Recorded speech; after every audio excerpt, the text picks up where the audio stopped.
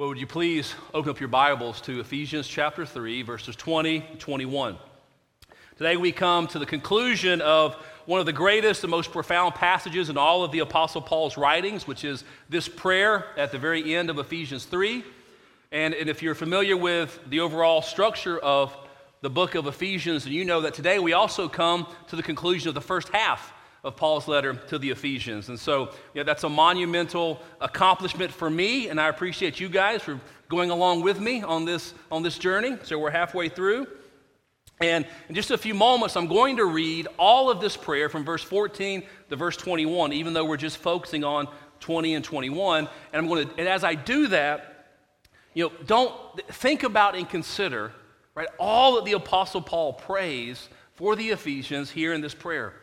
That you're going to hear yet again that Paul prays for the Ephesians to be strengthened with power through the Holy Spirit in their inner being, so that Christ may dwell and rule in and over their hearts and their lives through faith. You'll be reminded that Paul prayed for God to give them the strength to comprehend with all the saints what is the breadth and length and height and depth of the love of Christ for them. And please don't miss how this prayer ends, how it ends with Paul praying that they, and really that we, may be filled with all the fullness of God. I mean, think about that. I mean, that's truly an extraordinarily extravagant prayer, that you may be filled with all the fullness of God. I mean, I hope you've noticed in the weeks that we spent in this prayer that, see, Paul, he's praying a big prayer for the Ephesians. I mean, he's not merely praying for God to help them out a little. He's not merely praying for God to give them a little bit of an encouragement or a little bit of guidance or a little bit of direction. As David Strain puts it, he's praying for God to fill the Ephesians, for Christ to burst in upon them by his Spirit, for the love of Christ to overwhelm them like endless ocean depths engulfing them. This is a big prayer. How can he pray it? How can he pray it? I mean, it's a big prayer indeed. And then here in these concluding two verses, Paul himself bursts forth in doxology, praise, in worship to the God who is able to do far more abundantly than all we ask or think, according to the power at work within us. So I'm going to read this whole prayer from verse 14 to verse 21 as we focus on verses 20 and 21. So hear now God's holy, inspired, inerrant, infallible, life-giving word. I'll begin reading in Ephesians 3, verse 14. For this reason, I bow my knees before the Father, from whom every family in heaven and on earth is named, that according to the riches of his glory he may grant you to be strengthened with power through his Spirit in your inner being, so that Christ may dwell in your hearts through faith, that you, being rooted and grounded in love, may have strength to comprehend with all the saints what is the breadth and length and height and depth, and to know the love of Christ that surpasses knowledge, that you may be filled with all the fullness of God. Now to him who is able to do far more abundantly than all we ask or think, according to the power at work within us, to him be glory in the church and in Christ Jesus throughout all generations, forever and ever. Amen. This is the word of the Lord. And it's absolutely true. And it's given to us in love for our good. We're going to look at these two verses, verses 20 and 21, under two headings. Look at God's power and God's glory. God's power and God's glory. So first, God's power. Look with me at that first phrase, the first few words in Ephesians 3, verse 20. Now to him who is able. Let's just stop there. Now to him who is able. Now, I know that you understand what those words mean, but let me ask you, to be honest, do you believe that phrase? Do you believe that God is able? Do you believe that God is able to handle any and every need and concern that you have? Do you believe that your God is able? Do you believe that your God is that big? The preacher David Martin Lloyd-Jones once said this about this verse: our greatest trouble in the Christian life is our failure to realize that God is not man. We know that we are unable to do a lot of things. We know about our inability. We know about our limits. But God's not like us. Our God is able. Do we believe that? See, I fear for many of us that our view of God is too small. Theologian John Stott says that thinking about God is able, what that means is that God is neither idle, nor inactive, nor dead. And his point being there is that he's contrasting and comparing the one true living God with idols and false gods of our own creation. Now, to help kind of put into view for us our God who is able in what he can and does do for his people, I want to remind you of the true and dramatic account from the Old Testament book of 1 Kings. Think of 1 Kings chapter 18, when there's a showdown between the prophet Elijah and the prophets of Baal. You may remember that story. This true account tells us what the God who is able can do for his people. And the setting is that the people of Israel were being led astray, and they were worshiping the false god Baal and other idols instead of worshiping the one true God. And the prophet Elijah said in 1 Kings 18:19, "Now therefore send and gather all Israel to me at Mount Carmel, and the 450 prophets of Baal and the 400 prophets of Asherah who eat at Jezebel's table." So Elijah's challenge was, okay, now we're going to see who really is the one true God. We're going to see who is able. Is it Yahweh or is it Baal? Then we read in 1 Kings 18:23 and 24, "Let 2 bulls be given to us, and let them choose 1 bull for themselves, and cut it into pieces, and lay it on the wood, and put no fire to it. And I will prepare the other bull, and lay it on wood, and put no fire to it. And you call upon the name of your God, and I will call upon the name of the Lord, and the God who answers by fire, he is God." And all the people answered, "It is well spoken."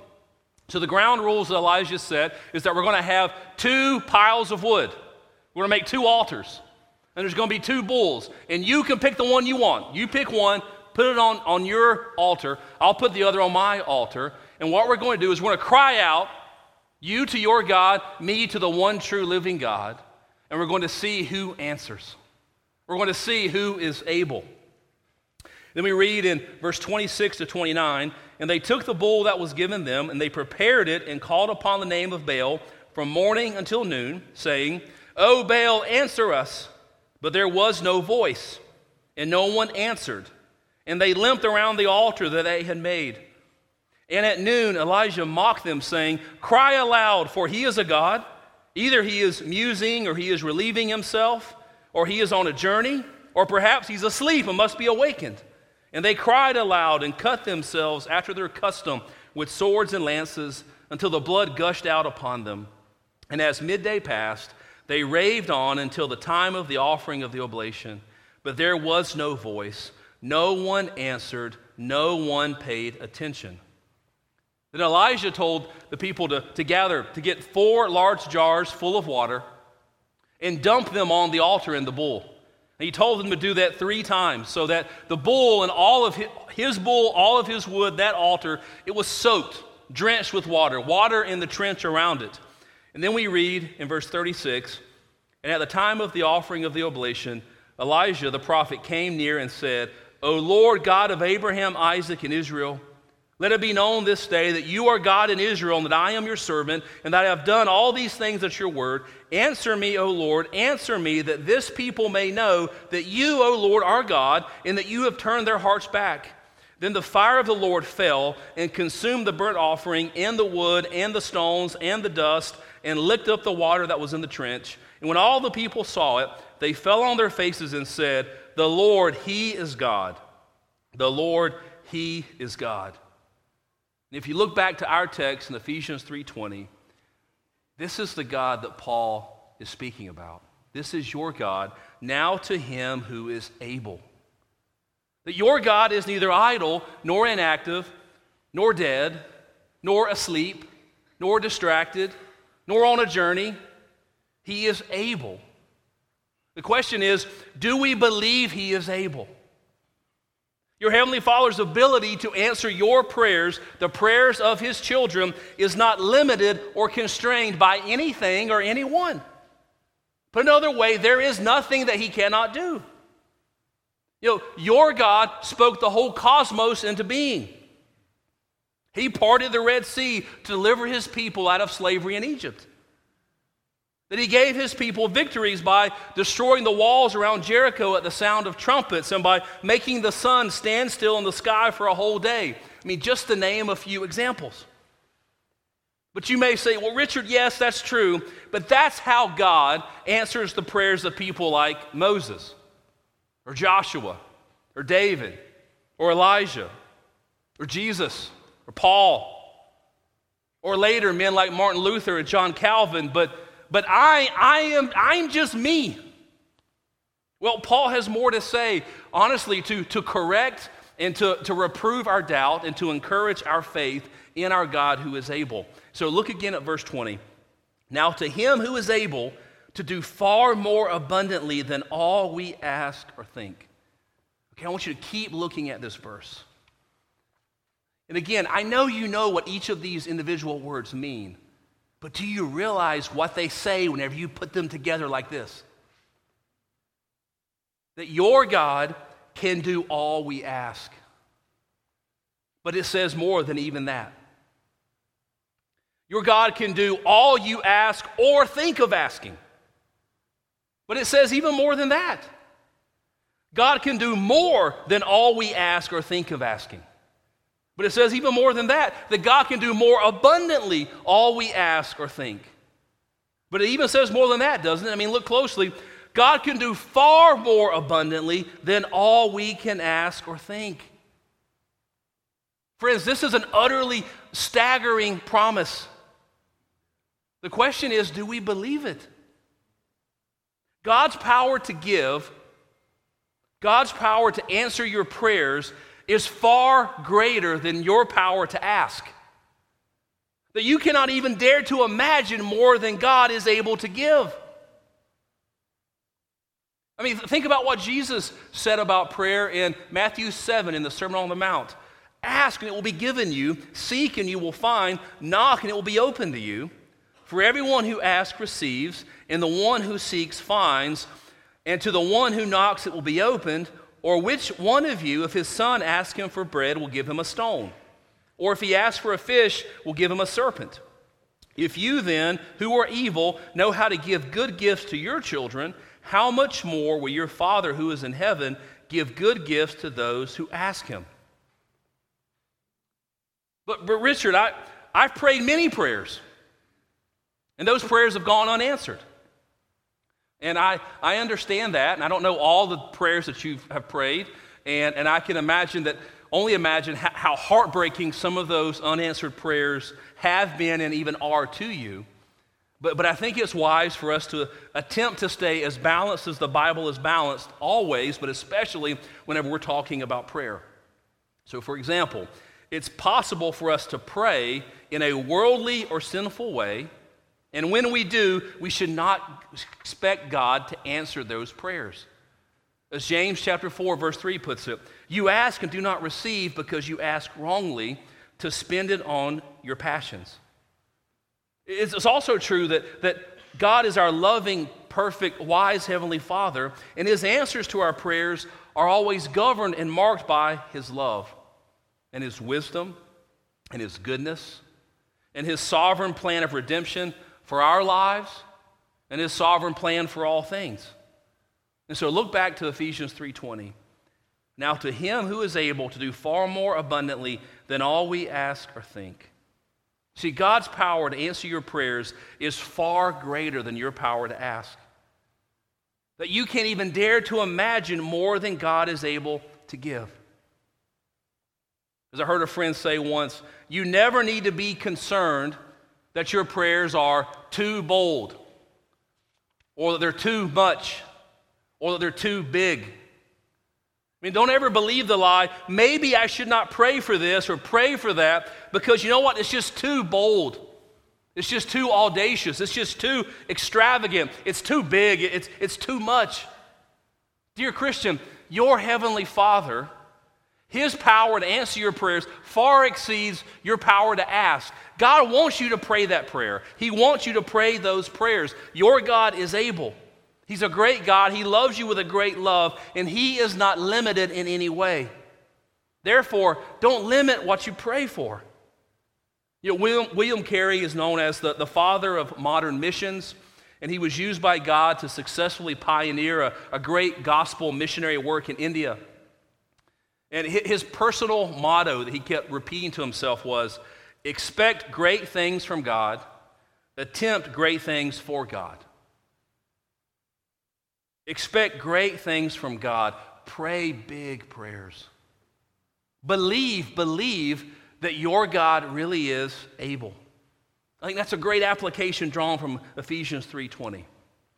Now, to illustrate this with a story from history, and now I've heard this story told quite a few times.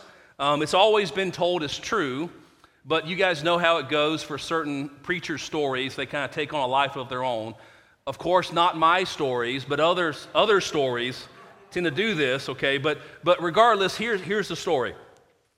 That Alexander the Great was said to have had a faithful, loyal general who came to him asking for Alexander to allow this father to go to the treasurer and to get money from the treasury to pay for his daughter's upcoming wedding. Alexander considers the request, and he says, yes, I will gladly pay for your daughter's wedding. You've always been loyal and faithful to me. Therefore, you go to the treasurer and you ask for whatever you need. I don't even care how much it is. You ask for whatever you need, and he'll give it to you. So the general goes and he does as Alexander said.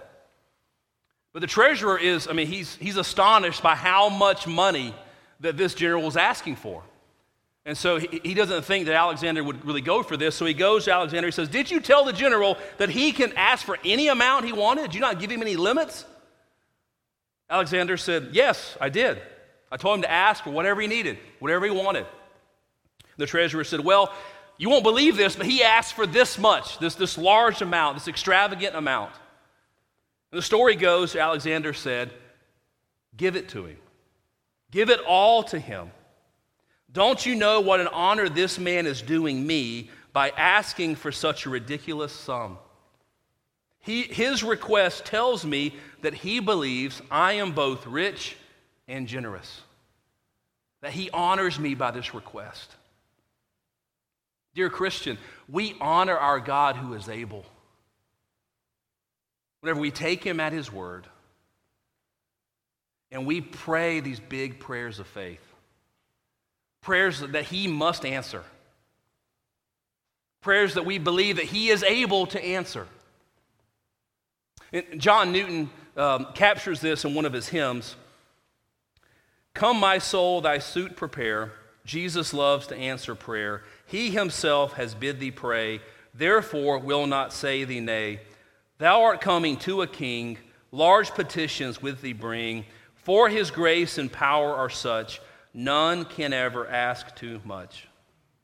Our God is able. Your God is able. He's a great God. He loves you with a great love. He's not limited in any way. Therefore, do not limit that for which you pray. But Richard, I still struggle to believe that this can be true for me. I see what that verse says. I believe that God is able, that he answers big prayers, but will he?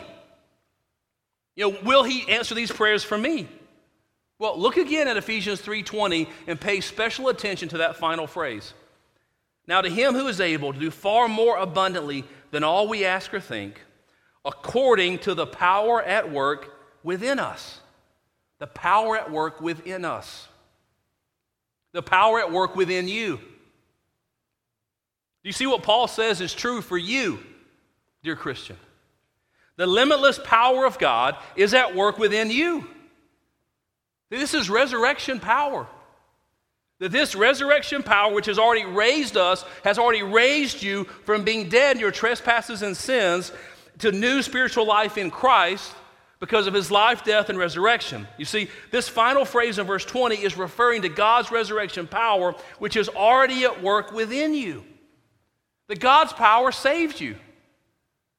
God's power preserves you, keeps you, and will keep you. And God's power in the person of the Holy Spirit will supply all you need.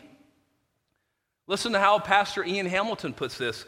The power that raised Christ from the dead and exalted him over all things, and that transforms children of God's wrath into his adopted sons through Jesus Christ, this Christ-exalting, sin and Satan-conquering power works in us. Every Christian is a walking testimony to divine omnipotence, to how God is all-powerful, how God is able. Perhaps our struggles with prayer is because our minds and hearts are not as overwhelmed and captivated by God's greatness and goodness as they might be. Perhaps part of our problem is that our God is too small. Friends, our God is big. Our God is limitless. Your heavenly Father, He's able. He's a great God. He loves you with a great love, and He's raised you to new life with His resurrection power, which powerfully works within you. He's not limited in any way. Therefore, you don't have to limit what you pray for. Right? So who is that person that maybe you once prayed for, but you've given up praying for them? You've stopped praying for them to come to faith in Christ because you've just decided, you know what, they're too far. They're too far away from the Lord. I believe their heart is too hard. Friends, remember, His power at work within you. Your heart was not too hard. That your God is able, and so pray for them. You know, who is that person that you've thought about sharing the gospel with, you thought about inviting to church, but you haven't? And you keep, the reason you give yourself is, well, I just know they won't be interested. Friends, your God is able. Your God is able to move in hearts and minds. Your God is able. Pray that prayer. See, God can heal the sick. He's able. Pray and ask Him. God can heal and reconcile and restore even the most hopelessly broken marriages. That God is able. Take Him at His word. Pray, ask. God can even turn the heart of the most rebellious and wayward child, even the most rebellious and wayward parent, even the most wayward and rebellious sibling, and bring them to repentance and faith. God is able. Take Him at His word and pray those prayers. The Bible gives us many analogies and word pictures to help us believe the truth found in Ephesians 3:20. And one of my favorites is found in Psalm 81. In Psalm 81, verse 10, we read, I am the Lord your God who brought you up out of the land of Egypt. Open your mouth wide, and I will fill it. See, God says, trust me. Remember who I am, what I've done for you, the promises I've made, the promises I've fulfilled. Trust me. Take me at my word. Open your mouth wide. Make your request. Pray your big, extravagant prayers. And I will do it. I will fill it. I am able. He is able to do far more abundantly than all we ask or think, according to the power at work within us. If only we believe that. If only we would dare to believe our God could be that big. That's God's power. Second, God's glory. Look at verse 21. To Him be glory in the church and in Christ Jesus throughout all generations, forever and ever. Amen. And so here we see, why verses 20 and 21 are considered to be doxology. That Paul begins verse 21 with, to Him be glory. After writing to the Ephesians for 3 chapters about the glorious truths of God's plan to elect, redeem, save, gather, bless His people, Paul just bursts forth in doxology, in worship, in praise, in adoration. Right? To Him be glory. To give glory to God is to worship Him, to praise Him, to thank Him, to acknowledge His supreme worth and value as the one true living God. And so John Stott summarizes verse 20 and 21 this way. The power comes from Him. The glory must go to Him. And so look again at verse 21. To Him be glory in the church and in Christ Jesus. Notice that. God's glory resides in the church and in Christ Jesus. Now, okay, so what is Paul getting at here? You see, there are several different doxological prayers and songs that really just burst forth and erupt all throughout the Bible, in the Old Testament and the New Testament. But this is the only place where a doxological prayer or song bursts forth and says that God's glory is in the church. Okay, so what's Paul's point? Well, he says God's glory is in the church and in Christ Jesus. And we know God's glory resides in Christ, right? We know that Christ himself, he's fully God, fully man. Last week we looked at Colossians 1:19. It says, for in Christ, all the fullness of God was pleased to dwell. We know that. And we know from John chapter 1, John chapter 2, many other places, that Jesus is the true and ultimate temple to which the Old Testament tabernacle and temple pointed. And so the glory of God fills Jesus just as the glory of God filled the Old Testament tabernacle and temple. Well, with the glorious truths of God's plan to elect, to save, to redeem, to gather, to bless his people in the forefront of his mind and heart, Paul bursts forth in doxology and in praise and worship. And we need to understand that Paul's prayer at the end of Ephesians 3, it's propelled by and necessarily rests upon all that he's been writing, all that's gone before in Ephesians 1 and 2, including the emphasis at the very end of Ephesians 2 on the church as this new creation temple, this dwelling place of God. We looked at this passage last week, so look again at Ephesians 2, verses 19 to 22. So then you are no longer strangers and aliens, but you are fellow citizens with the saints and members of the household of God, built on the foundation of the apostles and prophets, Christ Jesus himself being the cornerstone, in whom the whole structure, being joined together, grows into a holy temple in the Lord. In him you also are being built together into a dwelling place for God by the Spirit.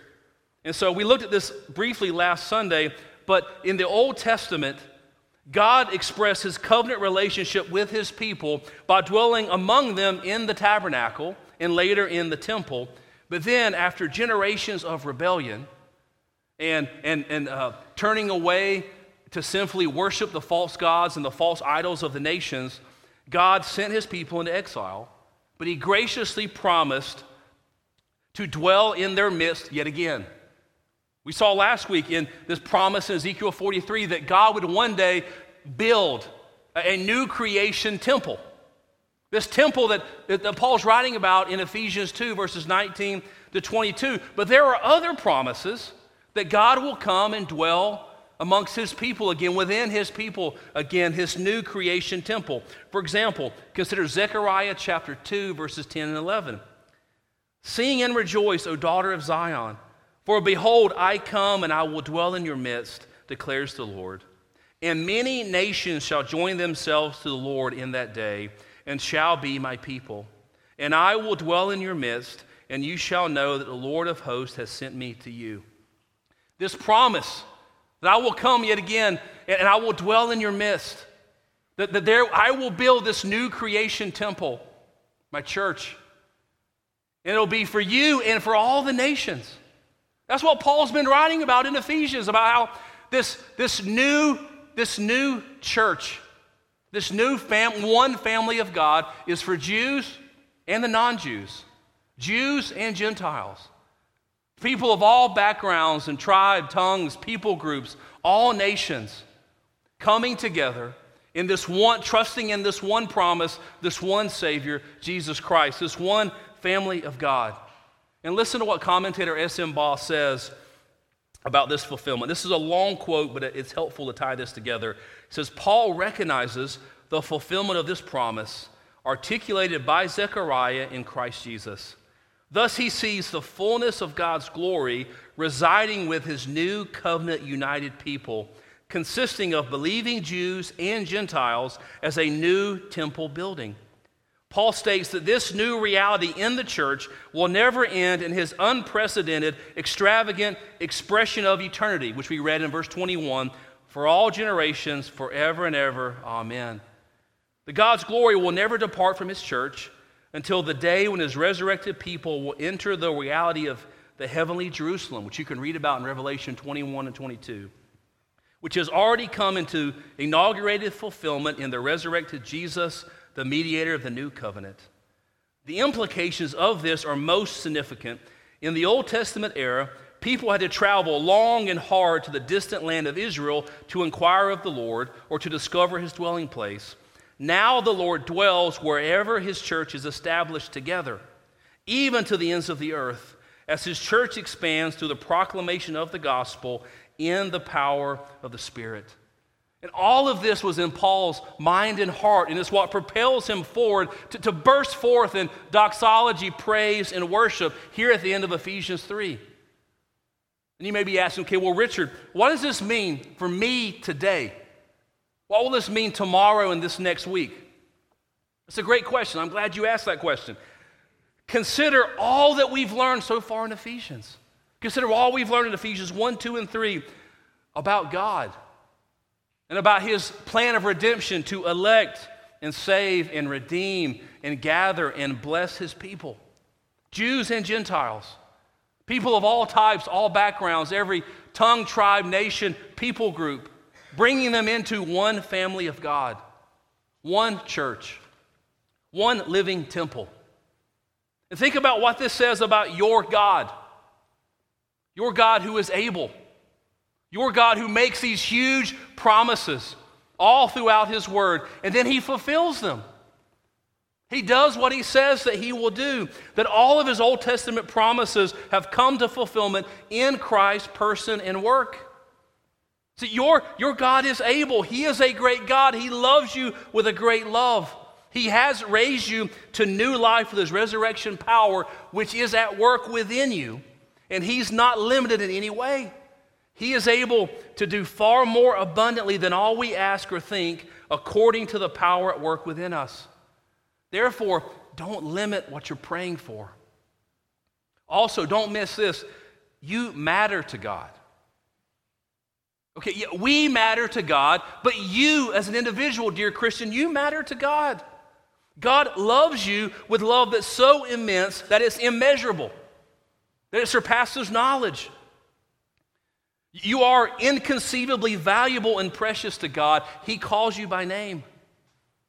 He so loved you that he sent his one only Son to save you from your sins. And he's put his Holy Spirit within you. And see, part of what we see in verse 21 is this promise of eternity that Jesus will bring all of his people all of the way home to heaven. And don't miss this, in God's glory, his radiant presence resides in you, in the church, alongside and through our risen Lord Jesus Christ. As Paul says, throughout all generations, forever and ever. Amen. Amen. Let's pray.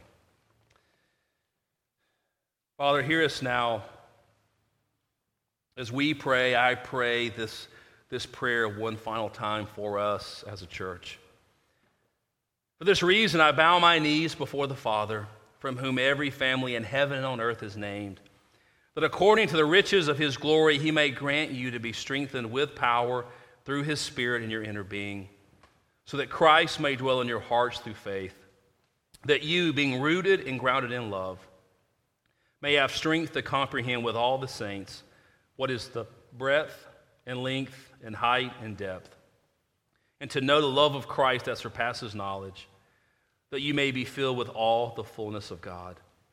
Now to him who is able to do far more abundantly than all we ask or think, according to the power at work within us, to him be glory in the church and in Christ Jesus throughout all generations, forever and ever. Father, please hear our silent prayers now as we prepare our hearts to come to this table.